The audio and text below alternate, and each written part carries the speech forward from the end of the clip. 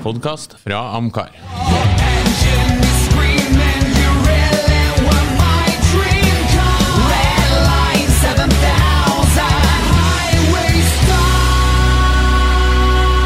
Lordens Garasje, en podcast om bil. Da ønsker vi velkommen til en ny episode av Lordens Garasje, som i dag skal handle om smak og behag. Nærmere bestemt forandrer den seg med årene. Mange tenker seg jo personlighet som noe som holder seg ganske stabilt fra tidlig voksen alder og livet gjennom. Men det stemmer ikke ifølge forskerne. De tror vi mennesker går gjennom noe de kaller en gradvis personlighetsmodning. Med andre ord, personligheten forandrer seg med årene, og da er det jo også logisk at ens personlige preferanse innen smak og behag også forandrer seg. Jeg kan ta meg selv som eksempel. Da jeg var tenåring, så synes jeg Conan the Destroyer var bra, mens Apocalypse Now var lang og kjedelig. I dag mener jeg selvfølgelig det stikk motsatte, så filmsmaken min vet det har utviklet seg. Men musikksmaken min har ikke beveget seg stort. I festlig lag så foretrekker jeg fortsatt Kiss, AC/DC, akkurat som jeg gjorde som 18-åring. Og jeg synes alt av nyere musikk er totalt uinteressant, så der har det vært liten utvikling. Men hva som er bilsmaken? Forskning har vist at status, utdannelse og jobb har mye å si for ens kulturelle smak. Hvis man for eksempel jobber i et statustungt yrke, så er det større sjanse for at man ser ned på Peppes Pizza og dansebandmusikk enn for eksempel en person i et yrke med lav status. Er det her likedan med biler? Vil en person som med årene har fått høy økonomisk, sosial og kulturell kapital se ned på biler og bileiere som han eller hun oppfatter som å ha låg kulturell kapital? Går man på et tidspunkt over fra drøm om en senket Volvo for å råne rundt meg til å sikre over en klassisk Aston Martin? I så fall, hvorfor? Er det bare fordi man får mer penger mellom hendene, eller er det andre faktorer som spiller inn? Utvikler bilsmaken seg? Forandrer den seg? Hva tror dere, Bjarne og Ove? Ja, jeg kaster den til Bjarne med en gang, for han er jo den som representerer overklassen her, som kommer fra arbeiderstrøkene på Lade, så han er jo liksom den som går med tydnes Monaco og helikopter og sånn. Silkeskjerm og sånn. Så la Bjarne åpne her. Ja, Bjarne, for din egen del. Ja, absolutt. Min bilsmak er i stadig utvikling, sånn at jeg oppdager nye ting. Økonomien er selvfølgelig bedre nå enn den var når jeg var 18 år. Det har en innvirkning. Og så tror jeg det at du nevnte jo høystatusyrker og sånn, og da er man kanskje man velger bort bilen i enkelte tilfeller, eller satser på en elbil for å være litt trendy og moderne også. Så nødvendigvis ikke Aston Martin som står øverst på en høyt utdannet person, vil jeg tro. Jeg vet ikke, men føler at det er litt sånn. Redder litt verden. Ja. Men for min egen del, kjempeutvikling hele tiden. Oppdager nye ting. Smaken endrer seg litt etter hva jeg kjøper også, egentlig, men nei, stor endring fra jeg var 18 år. Er det biler du ser på som litt, hva vi skal si, barnslig og infantil i dag, som du kanskje ville synes var kul tidligere? Ja, ingen tvil om det. Nei, altså, jeg har jo blitt min far, fordi at når jeg var 18 år, så hadde jeg en Opel Rekord 60-modell. Riktig nok arvet av min far, og vi overhalte jo motor, og vi overhalte forstilling, og det var en litt sånn læreprosess, for han var jo lærer på mekaniske fag på yrkesskolen. Og så hadde jo jeg noen ideer med den bilen etter å ha sett en sånn gul 55 Chevrolet som da var byttet til runde hjulbuer, og alt var gjort om da. Så jeg skulle jo lakkere den Opelen gul. Jeg kom nå aldri så langt, men det var noe forberedt for å gjøre det, for det var jo så tøft. I dag så tenker jeg, hvorfor i all verden tenkte jeg sånn, men det var noe sånn det som var tøft. Og jeg mener at de aller fleste synes at den bilen var tøff den gangen nå. I hvert fall på alderen min. Men faren min sa at bilene skal jo være original. Og der er jeg kommet selv, altså. Mer eller mindre. Jeg har ikke noe mot ombygginger, så det er sagt. Det synes jeg er tøft når det er gjort det riktig. Og ikke så er det veldig tøft når det ikke er gjort riktig. Men jeg synes det er kjempetøft, men det er liksom, det er ikke min smak lenger. Nei. Så jeg har blitt min far da, og det synes jeg det er litt skremmende egentlig. Er du blitt mer konservativ? Ja, det tror jeg. Altså i bilsmaken? Ja, jeg tror det, faktisk. Ja, for jeg har jo overhørt det ved kaffemaskin og sånt, som for eksempel, la oss si detaljer som karbonleppe, det er ikke noe for det. Det er ikke noe for meg. Nei. Det er absolutt ikke noe for meg. Sånn ettermontert karbonleppe. Altså karbon i seg selv hører igjen på racerbiler. Altså, det handler om marginal vekt, altså en konsol i karbon. Så jeg bare idiot ut i en vanlig bil for meg, altså. Ja, det ser bare rart ut. Og er det en aldersgrense på folk som kan kjøre med sånn karbondetaljer? Ja, nei, jeg synes ikke det. Men, og jeg har egentlig lyst til å komme med sånn kritikk til oss, eller hvem det måtte være, og være litt selvkritisk. For at vi har jo en tendens, eller det er mulig jeg snakker bare for meg selv, men vi har en sånn tendens til å dra på smilebåndet, liksom. Du har en 2,2 tons AMG, og så er det så viktig å ha karbonpakke på den. What the fuck, kast 1 tonn, ikke sant, så får du bra bil. Så vi liksom lurer på hva det karbon har med det her å gjøre, for at vi forbinder det med noe lett å reise i. Ja, så er det litt dyrt å produsere. Ja, men poenget er jo det at det er jo en kul detalj. Altså, så det er jo ikke karbons funksjon i det å være lett som liksom er greia her. Det er jo mer å dra den parallellen og bruke forskjellige materialer som skaper et uttrykk. Så personlig så er liksom det her at jeg prøver å være åpen. Og som Bjarne sier, og som du egentlig tar innledning av, jeg tror jo alle må ha hånda på hjertet med å si at man utvikler, altså man endrer smak etter hvert, om det er en positiv utvikling eller om det er noe annet, altså, for å si det sånn, en som står ved sitt fra han er 18 til han er ferdig i interesse og smak, og kanskje er en bil hele livet, han er jo ikke nødvendigvis noen mindre bilentusiast, men det er jo kanskje ikke det dreier seg om heller. Så jeg har egentlig lyst til å utfordre deg litt på Kiss var jo et band som kom sånn 74-ish og utover, var det ikke det? Og da var det jo det ny musikk, og nå hater du ny musikk. Så sånn sett så har du endret deg. Det skjønte jeg ikke. Ja, altså Kiss var et relativt nytt band, det var jo relativt ny musikk når du likte det. Ja, men jeg har jo stått på stedet hvil da, sånn med... Nei, du har jo egentlig ikke det, for at du har forandret deg. Før likte du jo ny musikk, for når Kiss kom, du liker jo Kiss. Jo, men da vil jeg jo bruke argumentet at selvfølgelig som alle gjør når de kommer opp i årene, at da var ny musikk bra. Ja, ok. Ja. Den gangen var det jo bra, det er det jo ikke i dag. Nei, men jeg støtter jo Gene Simmons som sier rock'n'roll er død. Det mener jo jeg, og der skjer jo ingenting på den fronten. Så. Men hvis vi nøster oss litt tilbake til bil, jeg merker jo at jeg har forandret meg. Jeg gjør det, og jeg er veldig var på det der. Har man forandret seg bare for at omverdenen tillater det, eller du tillater deg det. Og så ser jeg det at på noen plasser så er jeg fullstendig uforandret. Og så tror jeg nok du har litt altså det er jo nesten naturlig å forstå det sånn at når du blir eldre så kan du prioritere annerledes enn når du er ung. Altså du har 3 faser i livet. Du har, i denne billivsfasen er jo når du starter, når du liksom craver for den ene bilen. Og så de fleste kommer i en fase der familie og praktikalitet og ikke minst økonomien må kanaliseres en annen vei.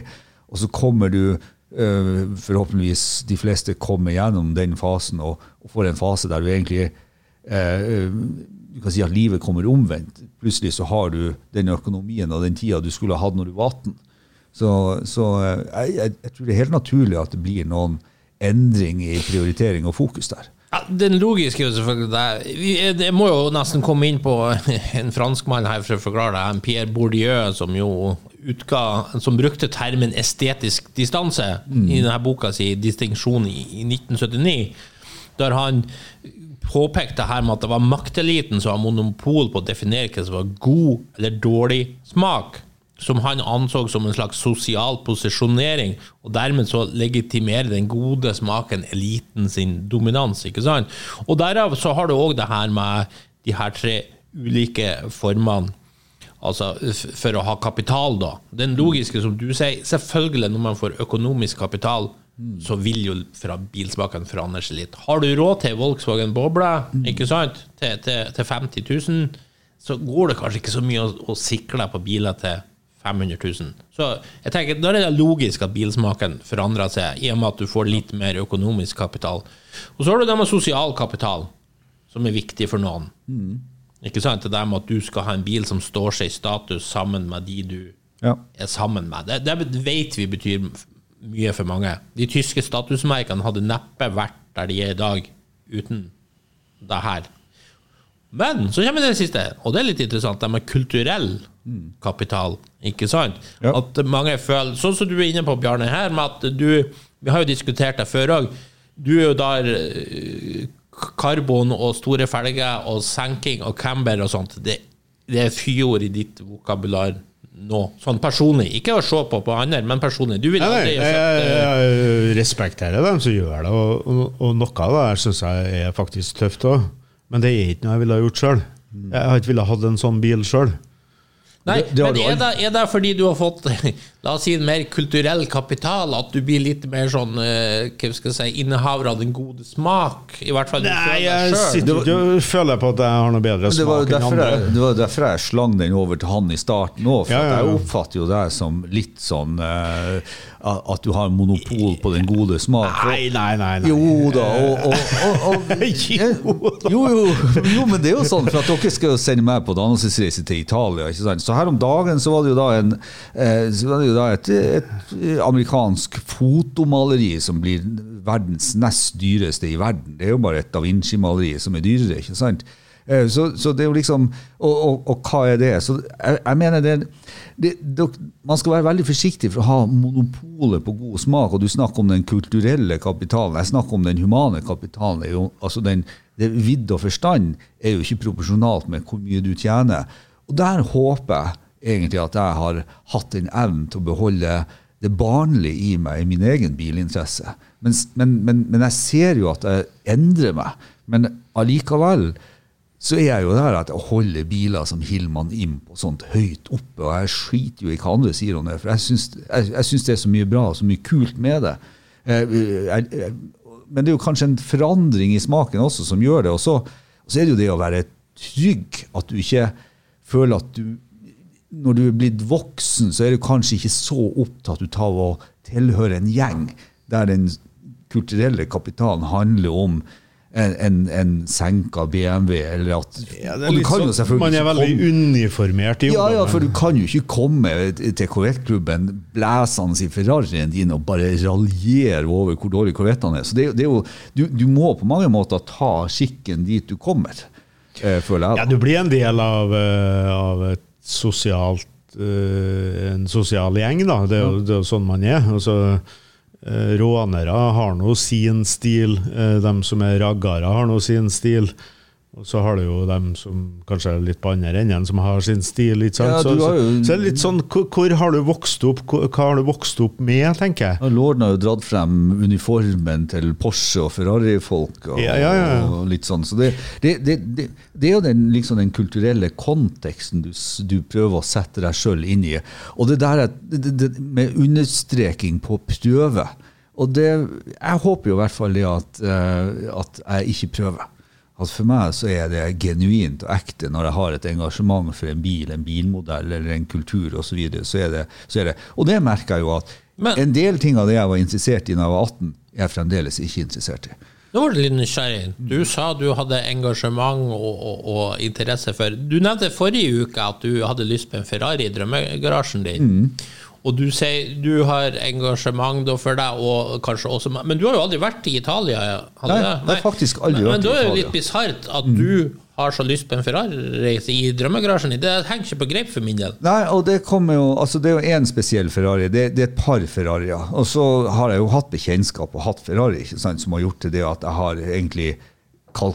har egentlig prøvd, er det her noe for meg? For det er jo litt det min bilhobby handler om, at du går i en sånn krets rundt omkring, og så jo eldre du blir, jo mer har du prøvd, som finner ut at nei, det har jeg egentlig ikke interesse for, og så videre. Men Ferrari har laget et par-tre biler som jeg synes er veldig interessant. Og for meg så blir det jo litt historien rundt, hva er de, hva leverer dem, Jeg jo dessverre, og det tror jeg egentlig jeg alltid har vært litt sånn underdog-fyr. Jeg prøver å lete etter særregler, spesielt i en bil, og kan kanskje ha en tendens til å bli den svakeste forsvarer i så måte.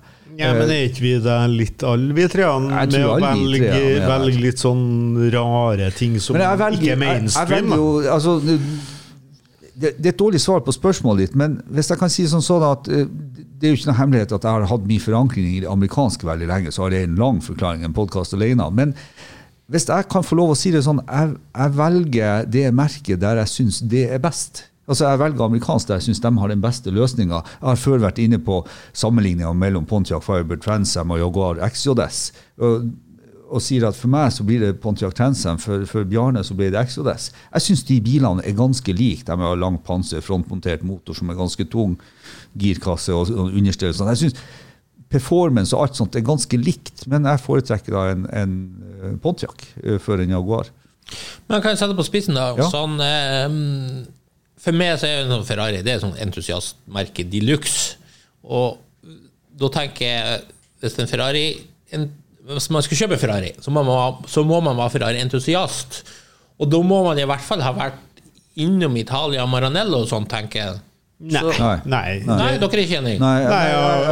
For alle dem som kjører en amerikansk bil som har det og ikke vært i Amerika. Ja, men det flere av dem enn den som har vært der. Ja, men det sånn masseproduserte merker. Det tenker ikke jeg på som... Du trenger ikke dra til Dearborn for å kjøpe Ford, tenker jeg. Nei, men det et nytteprodukt. Nå synes jeg jo sablen entusiasmen til folk. Altså, hvorfor skal en Ferrari være et mer entusiastmerke enn en Mustang? Nei, men kanskje det som enda det jo logisk at det Ja, det?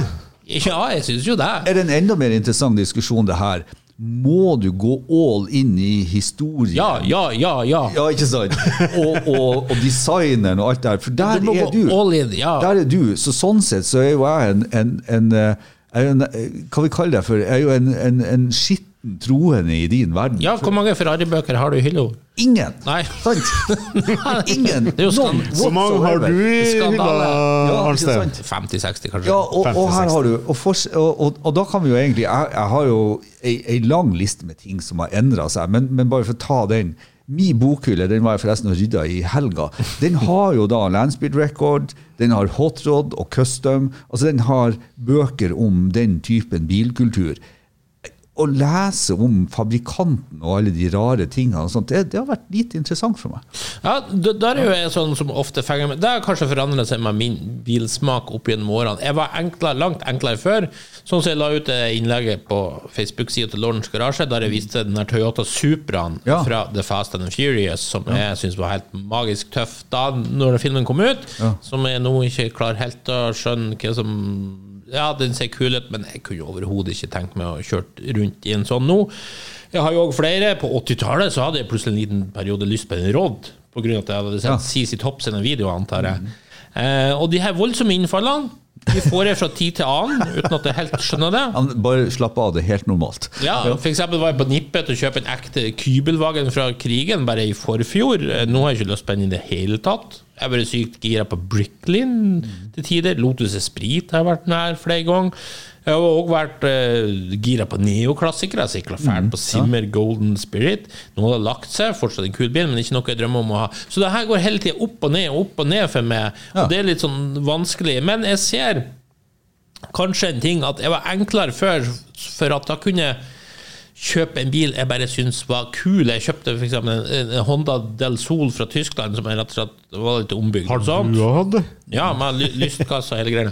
Som jeg synes var senka og alt i opp. Som jeg da synes var veldig kul, og da trengte jeg ikke noe historie bak. Det var en kul bil, ferdig, enklere. Mens nå er jeg mer sånn opptatt av, jeg vil gjerne ha litt historie med på kjøpet, og hvis merket kan tilby noe sånt, sånn som noen har kjøpt Maserati Biturbo, at du liksom får den historien og alt med Maserati som bakteppe, det gir meg noe sånn ekstra.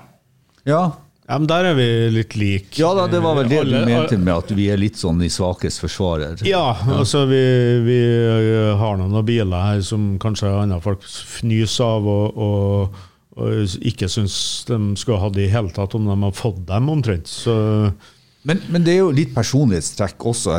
Jeg skal ikke snakke for dere, men jeg jo veldig klar over at jeg selv har null respekt for autoriteter og sånne ting. Altså folk folk for meg. Så liksom, om du har laget den, tegnet den, vært den eller den, så betyr det absolutt ingenting for meg. Hvis det skit, så det skit. Akkurat som her forleden når du la ut Andy Warhol BMW M1. Det en kostmalt BMW. Jeg klarer ikke å se noe annet enn en kostmalt BMW. Det jo en magisk kunstverk. Ja, ikke sant? Det jeg synes fra dag én. Og så tenker jeg at hadde du syntes det var så magisk hvis jeg kom med en foliert sånn Warhol M1 her? Ja, det var kult. Hadde det vært kult? Hvis du hadde foliert en M1. Ja, altså det hadde vært kult med en M1 uansett, period. Ja, hadde du og du vet jo det, at det synes jo jeg en sånn bil som liksom, hvorfor det en BMW? Det jo en sånn dustbin, det en sånn bil som jeg har satt ut og fått bygd en plass, så det liksom, jeg har aldri vært sånn M1-fan. Jeg elsker M1. Og du elsker M1. Så der ser du, vi ulike også av personer, det det jeg tror som gjør. Jeg skal ta et eksempel som jeg setter øverst på min forandring. Før så var det drag racing, street racing, asfalt racing, bilcross, offroad, bilslalom.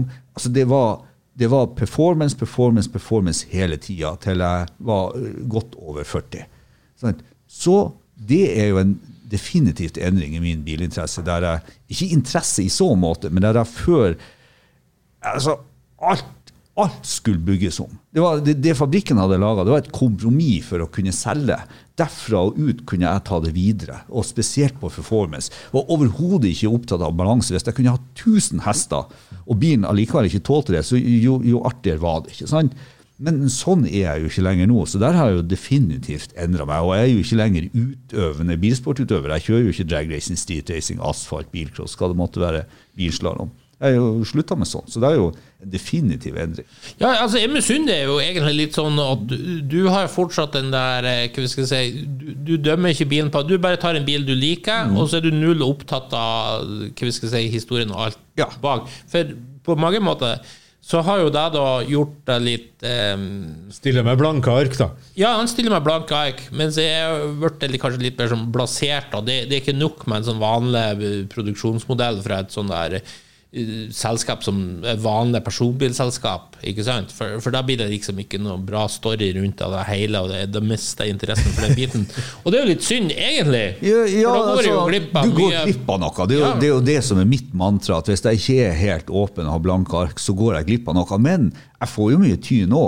For jeg tør jo å si at den Warhol M1 det bare en kostmat BMW i min verden. Og så tenker folk, faen, du helt avstumpet, gutt? Jeg skjønner jo ikke hva det dreier seg om.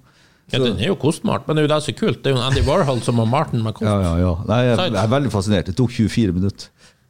Ja. Men tiden har jo ikke noe med. Kunst kunst. Altså, det sånn, en annen ting som viktig å si, i hvert fall for mitt vedkommende, var jo det at før så var det jo kjøring. Og herre min dag, alt var fokusert inn hele vinteren. Bjarne har vært inne på 1000-kronersbil. Ja. All fokus gikk på hobbybilen. Og det klart, hvis du ikke hadde 1000 kroner til å kjøpe deg jeg husker de første årene, så var det ikke, jeg kunne bumpe litt på moderen sin bil og så videre, og ganske mye etter hvert, for å være helt ærlig. Men det var liksom, jeg måtte kjøre hobbybilen langt ut på vinteren også. Kompis som kjørte 66 GTO langt ut, 67 GTO langt gjennom hele vinteren. Altså det var fullt fokus, og det var å få den bilen på veien til våren og kjøre, det var liksom det. Nå det jo switchet helt om, og det dessverre. No. Det dessverre. For nå det mer garasjetid enn kjøretid. Altså, det jo helt motsatt for meg. Ja, ikke sant? Men det var bare for å ta endringen min. Ja. Jeg skal si, roste Bjarne, han jo veldig flink her. Jo, men interessen har endret seg, og så jeg har jo hatt sånn kallet street-race-biler, da. Ikke sant? Altså, de jo ikke egnet til noe annet enn å stå i lyskryss og gjøre seg til. Og ikke langt med, det går jo, men det ikke det jeg laget for. Så i dag har jeg blitt mye mer opptatt av at bilen kan brukes på en tur, ikke sant? Altså kjøre langt, helgatur og så videre. Det betyr veldig mye mer for meg nå. Å kjøre ned til byen, sånn som det var i gamle dager, når du traff noen, det jo bort. Så ja, Karsten Koffe har jo tatt over litt av det her, at man samles, men også å ha en bil som står på stylta og 1000 hester bare for å komme seg ned til Karsten Koffe, det ikke interessant for meg lenger, for å vise den fram.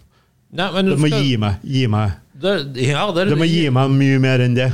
Og 1000 hester var jo selvfølgelig ikke gamle dager. For det men litt av du poenget med at effekt lenger ikke så interessant for meg. Ja, det kan kanskje være litt sant, det. For jeg har jo hatt gamle trimmer hemikjerrer og sånt, med sånn 600 kamp og sånt, som var helt spinnvilt den gangen. Nå ingen som bryr seg. Nei. Og når man har prøvd en del av de her superraske bilene du får i dag, så har vi jo elbilene som går jo helt absurd akselerasjon, så det på en måte gjort at den der gleden med sånne her massive det har vært litt ødelagt for meg. Det betyr ikke så mye lenger. Ja, du har kanskje helt rett. Nei, altså muskelbilene i dag jo elbiler, hvis du skal kalle det. Ja, og de har jo ikke den scary-faktoren som de her 600 hesters hemikjelleren. For de var jo som å trø på en håndgranat. Ja, det var det. Ja, med trommelbremser og alt. Jo, altså trommel... Jeg hadde jo det på Sevellen min, og kompressor og greier. Å få stoppet de greiene her, trengte jo halve... det var ikke enkelt det. Men alle dere har skjedd det sammen for dere også. Effekt ikke så viktig lenger. Dere må ikke ha 500 hester. Jo, så effekt fortsatt viktig, men ikke så viktig. Altså, blitt mer glad i stort dreiemoment, altså behagelig og kraftig å kjøre. Da må jeg tilbake til min gode venn Eilert igjen. Skal du ha det behagelig, så må du ha en storvolummotor. Ja. Så enkelt det. Jeg jobber veldig med meg selv på akkurat det der, for at det jo litt av problemet når du har vært, når du liksom litt der at du bortskjemt på disse store volumene som gir det så effortless å kjøre. Og så det jo mange andre fine biler, mange biler jeg liker, men jeg merker på veldig mange av dem så savner jeg mer motor. Og da skal du inn og trimme, ikke sant? Skal du inn og gjøre det. Så jeg sånn subtilt forsøker jo hele tiden å forbedre kanskje motorene på noen av disse bilene som jeg har hatt, som har for lite motor. For at men jeg kanskje blitt mer opptatt av balansen enn rå kraft. Men jeg synes fremdeles at det må være mye motor, for det gir meg en kjøreglede.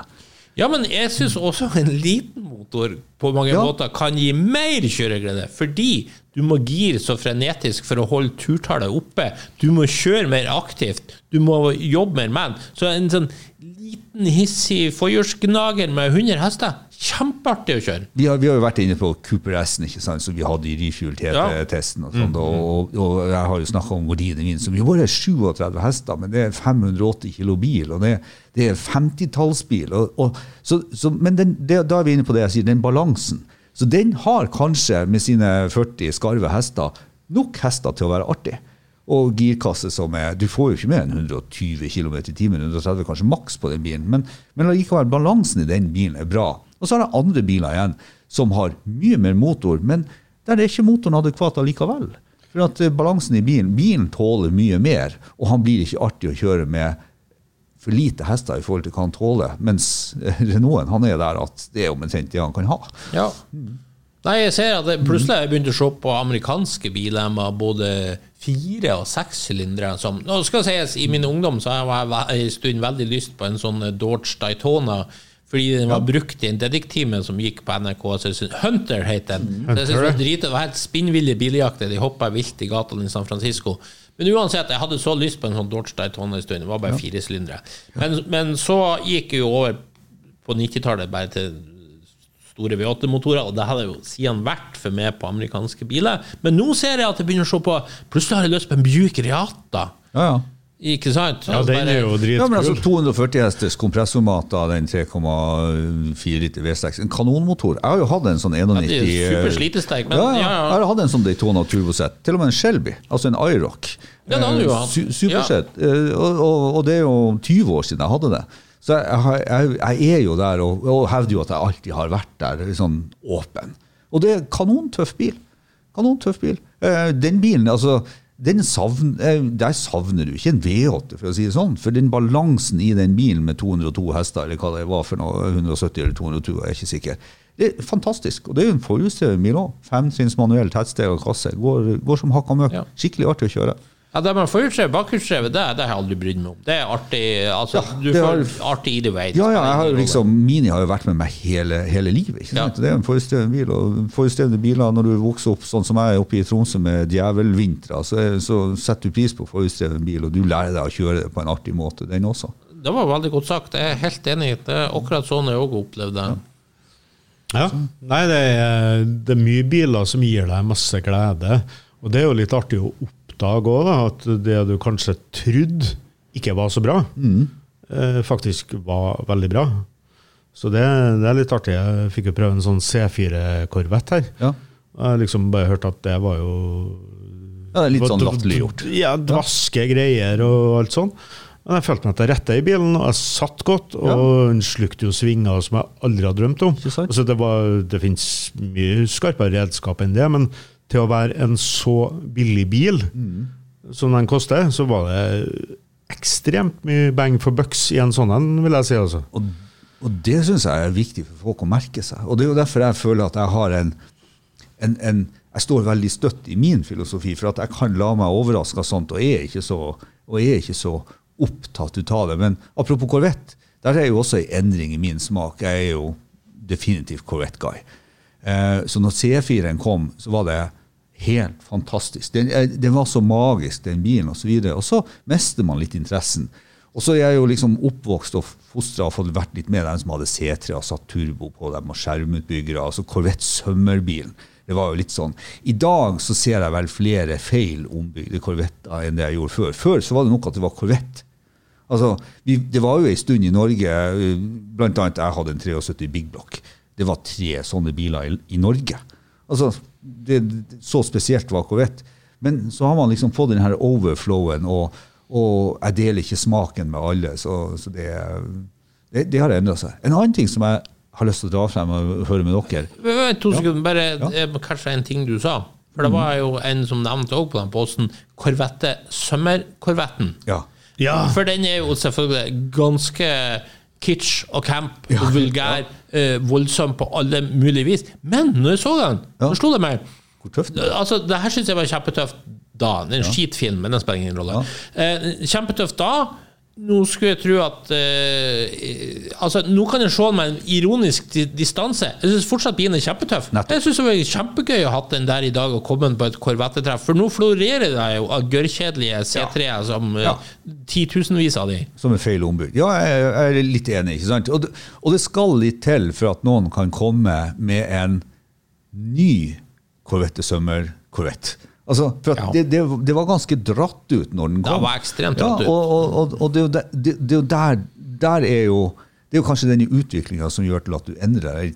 Du har sett det før, og så blir alt bare dårlige kopier. Men det har vært mye mindre av sånt. Da føler jeg sånne crazy ombygginger, og det gjelder alle bilmerker. Man dro på mer før. Folk tok sjansen med spinnville bodykits og alt mulig sånt. Det har vært veldig konservativt. Veldig. Det vel kanskje altså, kanskje sånn Stans-miljøet og JM-miljøet er bedre der enn det tradisjonelle. Ja, men da det ikke så mye ville karosseriombygging. Nei, det litt sånn skru på tinger. Ja, jeg er litt enig der. Men jeg hadde lyst til å dra en annen.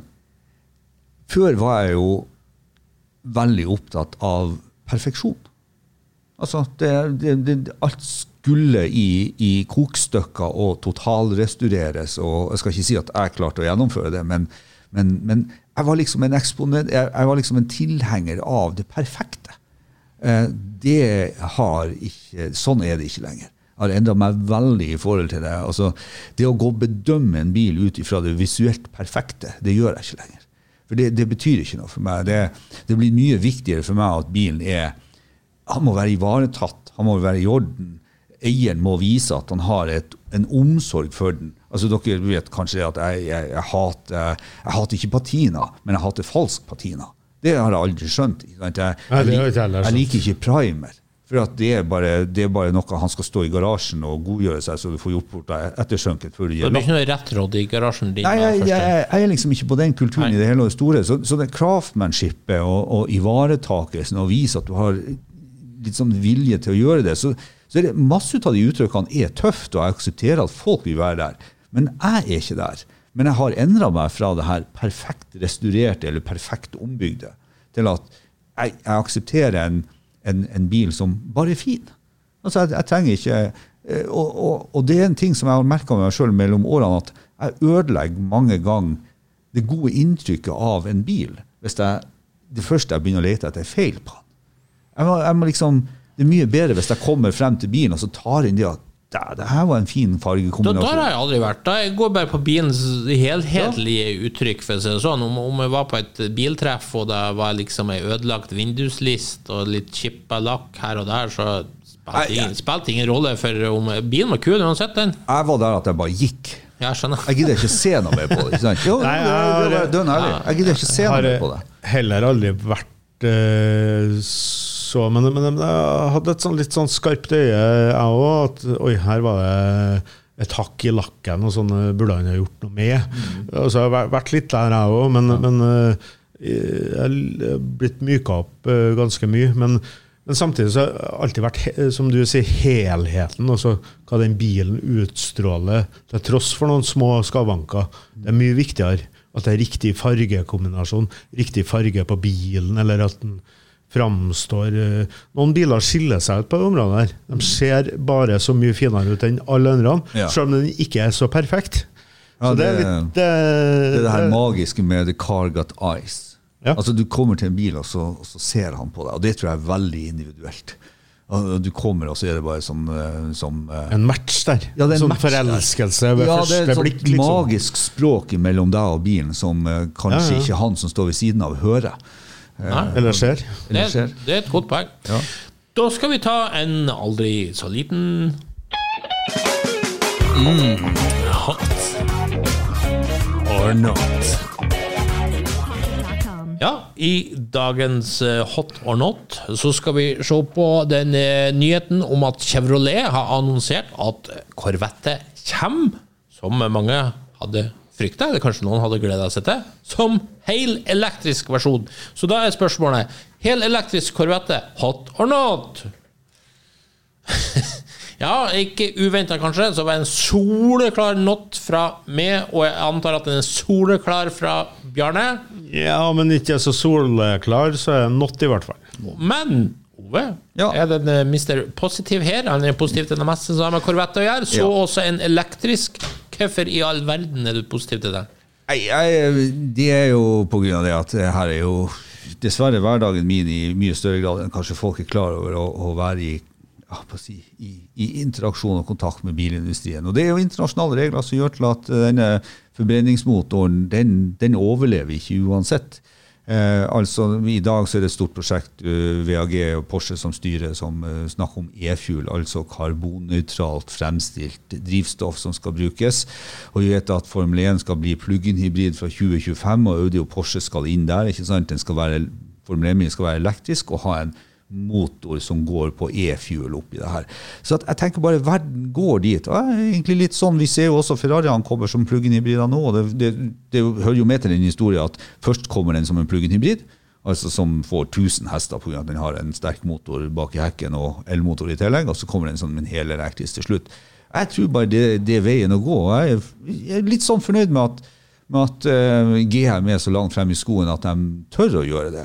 Så tenker jeg at så er det noe, la noe resultatet komme på veien først. Vi var jo innom tidligere her i podden på at elbilene har jo ødelagt dette med akselerasjon og hestekrefter og sånne ting, så jeg er jo ikke i tvil om at denne Corvetten kommer til å bli breathtaking, og så har du har jo allerede biler som Remacan, og vi har jo snakket om dem for lenge siden, hvor lei vi er av disse sånn one-off superelektrisk sportsbilene, så hvorfor ikke få en sånn tradisjonell bilprodusent med et tradisjonelt merke til å lansere den for oss.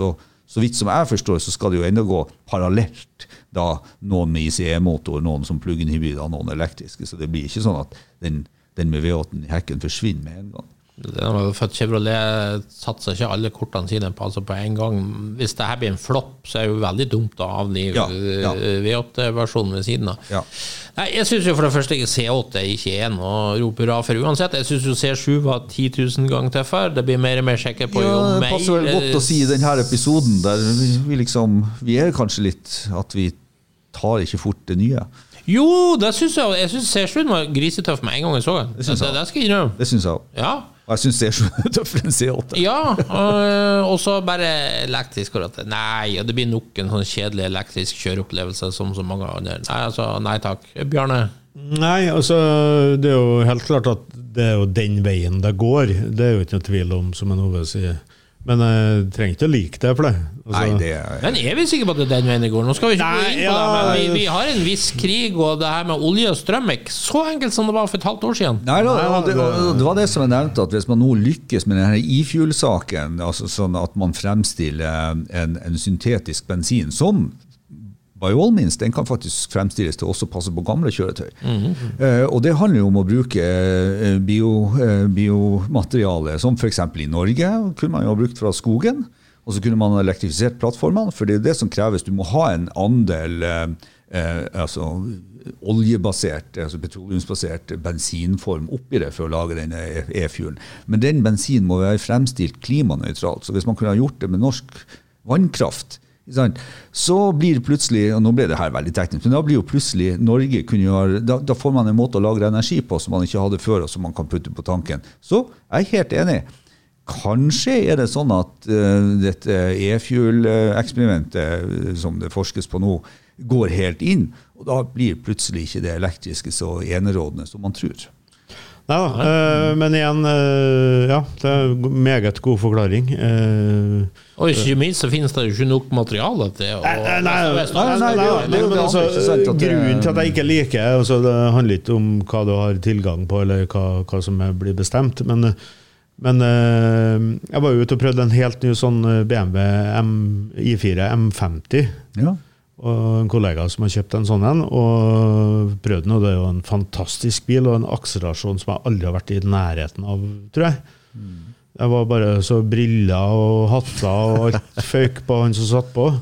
Så, men igjen, så er det noe, vi har jo sagt det før, noe endimensjonalt over det der, altså det er ingen giring, det er ingen, altså, det mangler noen ting, og spesielt da kanskje det som vi kaller motorlyd, som er med og gir oss en ekstra dimensjon til kjøreopplevelsen. Det mangler. Jeg vil si det så enkelt, det mangler kjøreglede.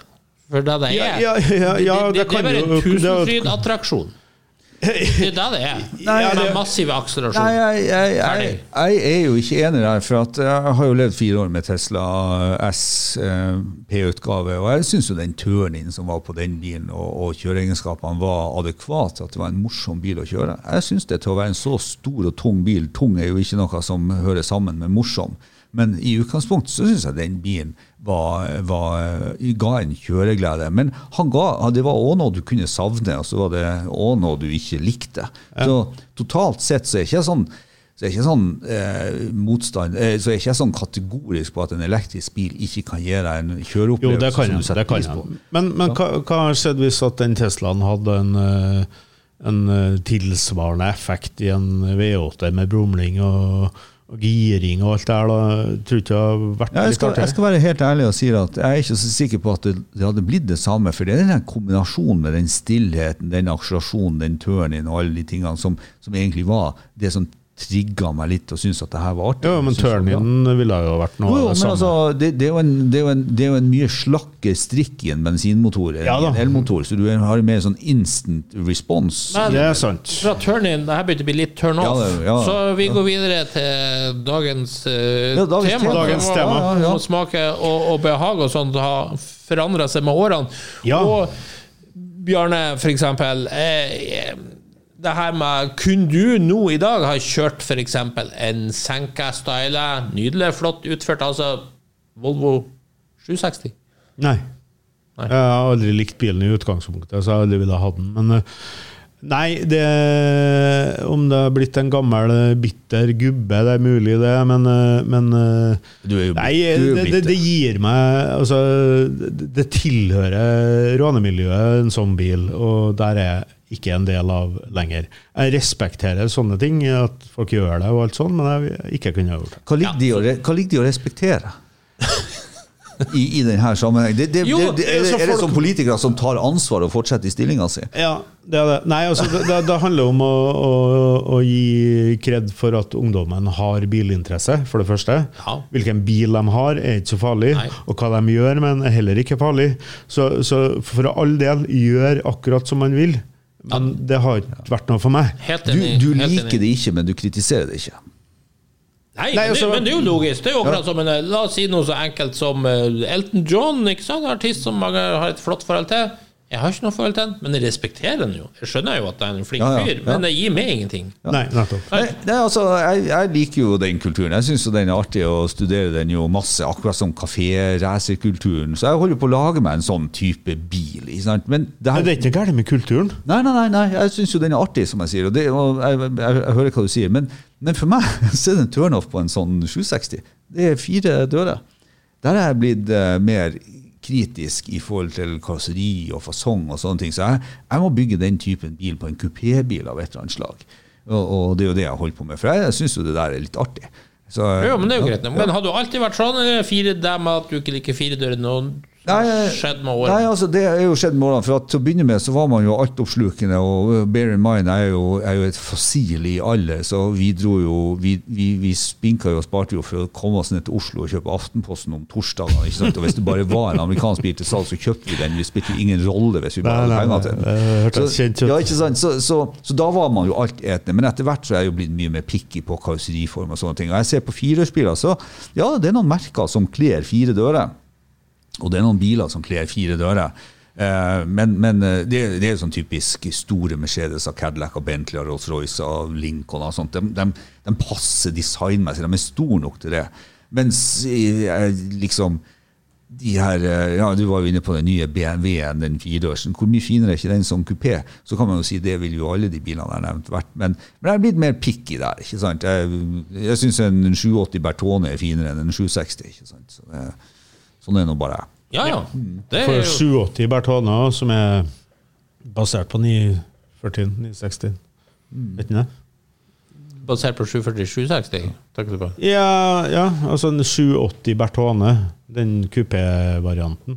Ja, jeg er vel på den plattformen, tror jeg, men nå er jo... Det er på dypt vann, men det er mye finere bil i Oslo. Jeg tror det er den plattformen, ja. Jeg tror det også. Ja, det er mye finere bil enn 4-dørsen, selvfølgelig. De er fine på hver sin måte. Ja, de er det, ikke sant? Men nei, altså, jeg har aldri... Far min hadde jo 2 Volvoer når jeg var sånn 18-ish, og det var jo greit, de var jo ganske nye, men jeg fikk et sånn aversjonsforhold til Volvo. Altså, nei, jeg skjønner at folk liker det, men nei. Ja, jeg tenker, nå er vi inne på noe som vi kanskje burde studere nærmere. Det virker som om du sier jo selv at det er tydelig trender du føler du er vokst ifra, for å si det sånn. Ja. Sånn karbon og stans og hurra hei. Men er det også biltype? Tenk originalbiler nå. Du er litt inne på at 4-dørs ikke lenger noe for det. Men er det andre konkrete modeller dere føler nei, det her toget er gått ifra meg. Jeg synes det her var kult en gang. Det er veldig mange. Det er veldig mange, faktisk. Er det? Ja, nei, kanskje ikke som jeg likte før, men også... Du må like de. Du må faktisk ha likt de så godt at du kunne tenkt å kjøpe de i dine yngre dager. Nei, da er ikke mange. Det er helt riktig. Så har man på en måte ikke så mye forandret smak som å utvide smak. For meg så håper jeg at det er det siste som er tilfellet. For jeg satt jo og tenkte, er det noen biler som jeg liksom var en søkker for før, og så tenkte hva i verden tenkte jeg? Nei. Er det motsatte? Er det noe jeg ikke var noe... Du nevnte Ferrari, at jeg har fått en sånn Ferrari-interesse som jeg har egentlig hatt det hele tiden, og det er jo fordi at jeg har prøvd å skjønt greia med Ferrari, men først og fremst med å sette meg inn i en Ferrari og kjøre, og så har jeg ikke skjønt greia, for at, hva er det her for noe? Ikke sant? Og når ikke historien interesserer meg, så får bilen tale for seg selv. Jeg blir ikke farget av noe annet, og det har jo gjort til at man driver og leter, tror jeg, i en del sånne bilsegmenter der man ikke skjønner hvorfor har de en sånn entusiastskare Samba-buss, for eksempel. Det er vi har vært inne på det før. Det er litt sånn ufattelig for meg at det er en bil som er så ekstremt ettertraktet. Men du likte den sikkert ikke når du var yngre, eller? Nei, for meg så er det en televerksbil, ikke sant? Det er en arbeidsbil som jeg overhodet ikke skjønte. Men sånn charmerende folkebiler har jo en tendens til å bli sånn ikoner. Men da er du inne på noe som jeg aldri har catchet, og det er nettopp de her vanlige personbilene. De har aldri interessert meg, og det er ganske bombesikker på at to the day I die, kommer aldri til å interessere meg. Det var noen sånne greier på Oslo Motorshow i høst, bilene vi husker. Det var en hel halv der, En sånn segment. Det er sånn her... sorry, det der fenger meg ikke helt av. Du skal ikke høre det fra meg, men det er jo... Du er jo litt i den her innledningen din med den her kan man si at du på mange måter har utviklet en smak som der du nærmest forlater en del av av bilhobbyen sitt viktigste element, nemlig gleden med bil. Det kom feil ut, skjønner jeg. Men jeg skjønner godt hva du mener. Ja. Jo, men flaten, den var bare aldri der. Sånn som jeg var liten, ikke sant? Hvis det kom folk på besøk, så kom det jo en gammel Mazda 818 eller en Opel Rekord eller noe sånt. Så det kjedelig hverdagsbil, som null interessant. Og så plutselig var det en som hadde en AMC Javelin, og bare, fy faen, liksom. Det var jo helt sinnssykt. Det var jo julaften da han kom på besøk. Var ikke det grunnen for at jeg og du ble litt som vi ble, for at på den tida så var de bilene så annerledes? Jo, men det jeg mener, så de der helt vanlige personbilene, altså når de var kjedelige for meg når jeg var barn, hvorfor skal det være noe annerledes nå? Nei, det har du rett i. Jeg synes det er artig å se dem igjen da, som et sånn tatt vare på, og det synes jeg er litt bra at noen har tatt vare på de bilene her også. Det er en helt sak. Det er og det er jo 1000 ganger artigere å se en sånn i trafikkbildet enn en eller annen ny hybridbil, for all del. Ja, men jeg synes det er så deilig å se igjen i bilene som du kanskje ikke drømt om da.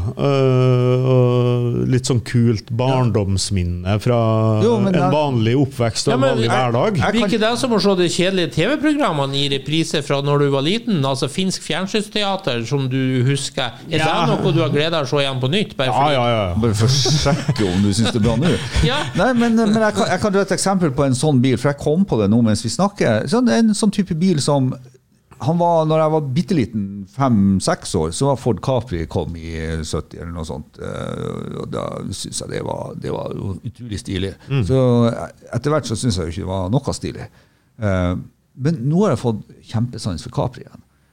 Så det er jo kanskje en bil som virkelig har kaller for disse blue collar brand som virkelig har dratt seg opp til sånn S-versjon i tredje generasjon 2028S er fantastisk. Det er litt interessant, så du startet med at den var interessant, og så var den ikke interessant, og så tilbake. Det er litt kult, den der kurven. Ja, og den overrasker noen ganger. Jeg nevnte jo, jeg klarte ikke helt å finne ut det, men der er jo faktisk en bil som jeg ser, den opptar meg veldig i dag, og har vært borte av horisonten min lenge.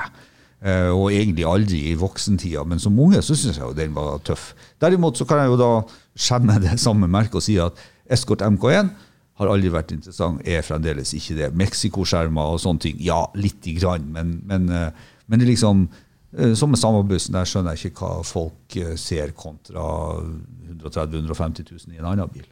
Nei, jeg kan jo dra et eksempel på meg selv. Jeg hadde jo aldri en plakat av en Lotus Esprit på veggene. Ikke synes jeg den var spesielt fin. Jeg tror ikke fantes plakater heller. Jo, det gjør det nok helt sikkert. Nei, for dæven steik, jeg tror det er bokhandlerne etter bilpostere. Rune Hjelmen hadde Testarossa og Esprit på veggen. Unnskyld, var den rød? Det vet jeg ikke. Jeg husker en poster nå, en rød Esprit du kunne bestille fra Uniten. Men det kan hende. Det er ikke poenget. Altså, veldig mange hadde den som en drømmebil når de var unge.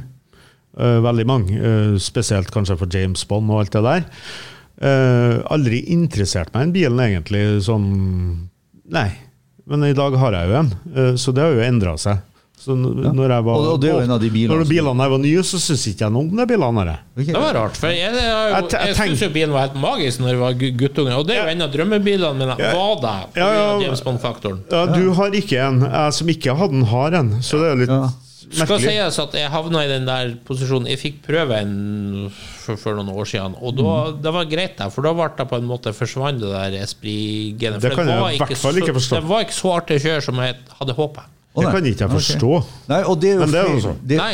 Det er jo feil med å drive og lese seg opp på ting i forkant. For det er sant. Da kommer du på bilen, og så skal du oppleve det fantasien har latt deg oppfatte det du leste. Det er akkurat som jeg sier til folk som skal kjøre Route 66 med oss. Det første du ikke skal gjøre, det er å lese boka om Route 66, eller de bøkene om Route 66, for det du ender opp med å gjøre, det er at du kjører hele Route 66, og så skal du nærmest som en sånn orienteringsløp bare klippe av alle bildene og alle plassene de har beskrevet.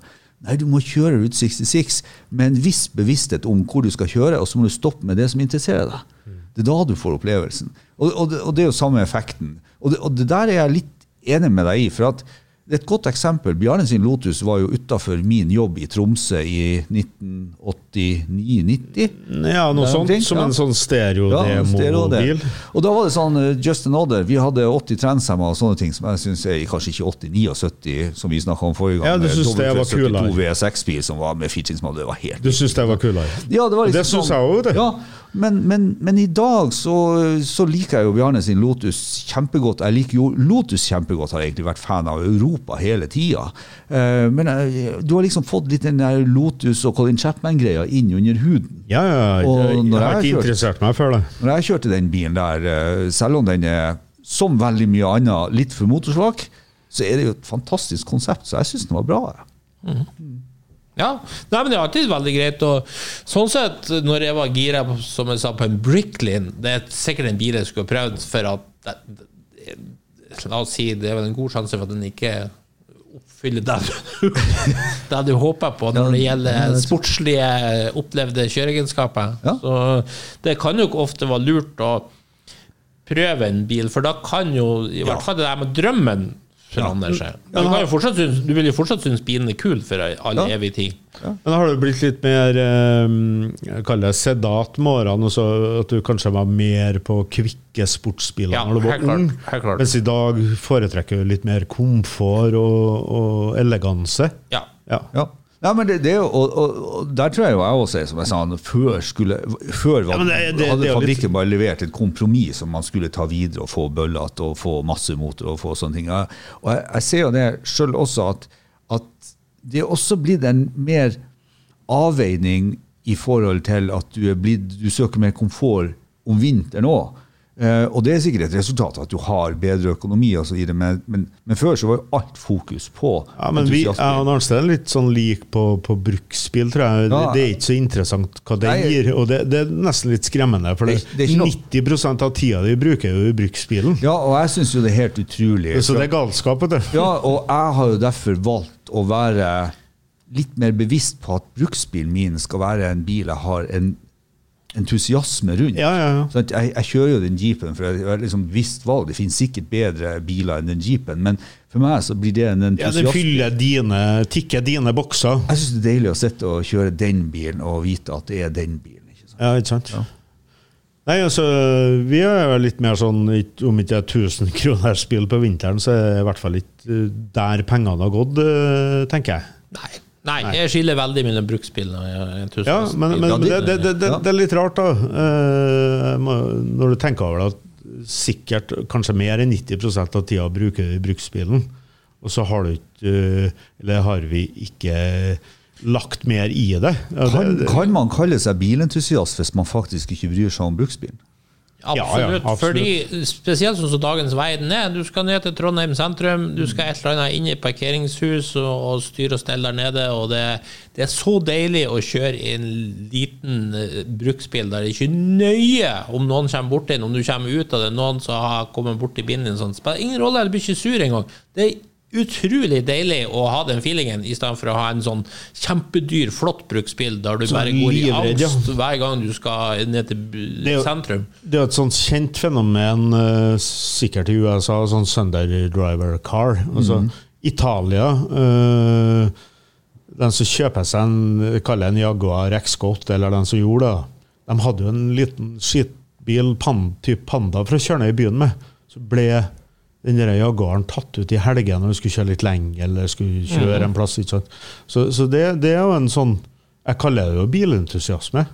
Kanskje mer bilentusiasme når du tar så gærlig vare på den og bare bulker den pandaen da, eller ha noe du ikke redd for da. Panda jo nesten kaktus, så det jo bilentusiast i begge ender. Men jeg mener jo, altså bilentusiasmen min tar jo aldri fri. Nei, det ikke mye nærmere. Så jeg aksepterer jo at for å kunne gjøre det, så finner jeg meg de parkeringsplassene som går lengst unna. Skal jeg på en sånn mål, ikke sant? Eller på hva det kalles for i Norge, det kalles for kjøpesenter. Skal jeg på oppspring? Skal jeg på oppspring, ikke sant? Så parkerer jeg jo lengst unna. Jeg parkerer jo der jeg helt sikker på at bermen med de vanlige bilene der du kommer Men det kommer alltid en lell. Og det er jo det dumme, som jeg sier til kjæringa, man husker på at denne bilen kan være en magnet på en annen bil. Ja, de er det, så. Men hvis jeg kan kaste snøballen rett tilbake til det her. Ja, kast snøballen rett tilbake. For det var den Jeep Grand Cherokee, jeg tror nok mange som hører på vil tenke, det en bruksbil. Ja, altså det er jo en bruksbil, men det er altså ikke en entusiastbil, så dermed du i samme gato som oss. Men altså i Norge i dag, hvis du velger en Jeep Grand Cherokee som du har solgt 7 av nye i det året jeg kjøpte mine, ikke sant? Så hvor mange ML-er var det, og GA og X5-er og så videre. Men du får ikke måle salgstall i entusiasme. Jo, poenget er jo det at du må jo være entusiast for å gå og kjøpe deg den bilen. Det var ikke sånn der sånn, ja, definitivt beste bilen. Den var dyrere enn de bilene jeg sammenlignet med oss, og er jo 250 hester V6 diesel uansett, samme bil. Så liksom... Ja, jeg sitter jo på vinteren av og til og ser, så kommer det en ganske ny Porsche 911. Brukes året rundt, og så de fleste nye Porsche 911 som selges, de brukes jo året rundt, og de tåler det. Og da tenker jeg, hvor deilig det har vært å ha en entusiastbil hele året, bare hatt den, og ferdig med det. Men så tror jeg du mister den der vårfeelingen med å ta ut en bil og alt der. Altså, det betyr noe, det også. Jo, men nå er jo vi tre som sitter her der at vi har jo utvidet fra å bare ha, som jeg nevnte tidligere, bare én bil, til at vi søker flere biler. Så alle som sitter her har jo 1 eller 2 bruksbiler pluss minst 2 hobbybiler. Men så vi er litt annen verden. Men hvor deilig har det vært å bare selge unna alt det gamle rasket og så kjøpt en ny entusiastbil? Så det hadde ikke gått for meg. For at det har ikke gått, nei? Nei, det har ikke gått. Jeg vet ikke om det har gått for meg, eller? Nei, men nå tror jeg vi skal begynne å runde av. Vi var for så vidt enige at alle har forandret seg, vi ikke enige da? Ja, eller utviklet oss, kanskje? Utviklet, håper jeg det ville ha sagt. Men forandring er jo utvikling. Ja, så da sier jeg som Henrik Ibsen, forandring er min lyst. Da takker vi av for denne gangen. Hvis du likte det du hørte på, gjerne gi oss en 5-stjerner på iTunes. Ellers følg med på Refuel for masse spennende bilstoff. Og husk at du kan nå oss på Facebook-sidene både til Lordens Garasje og Refuel. May the force be with you.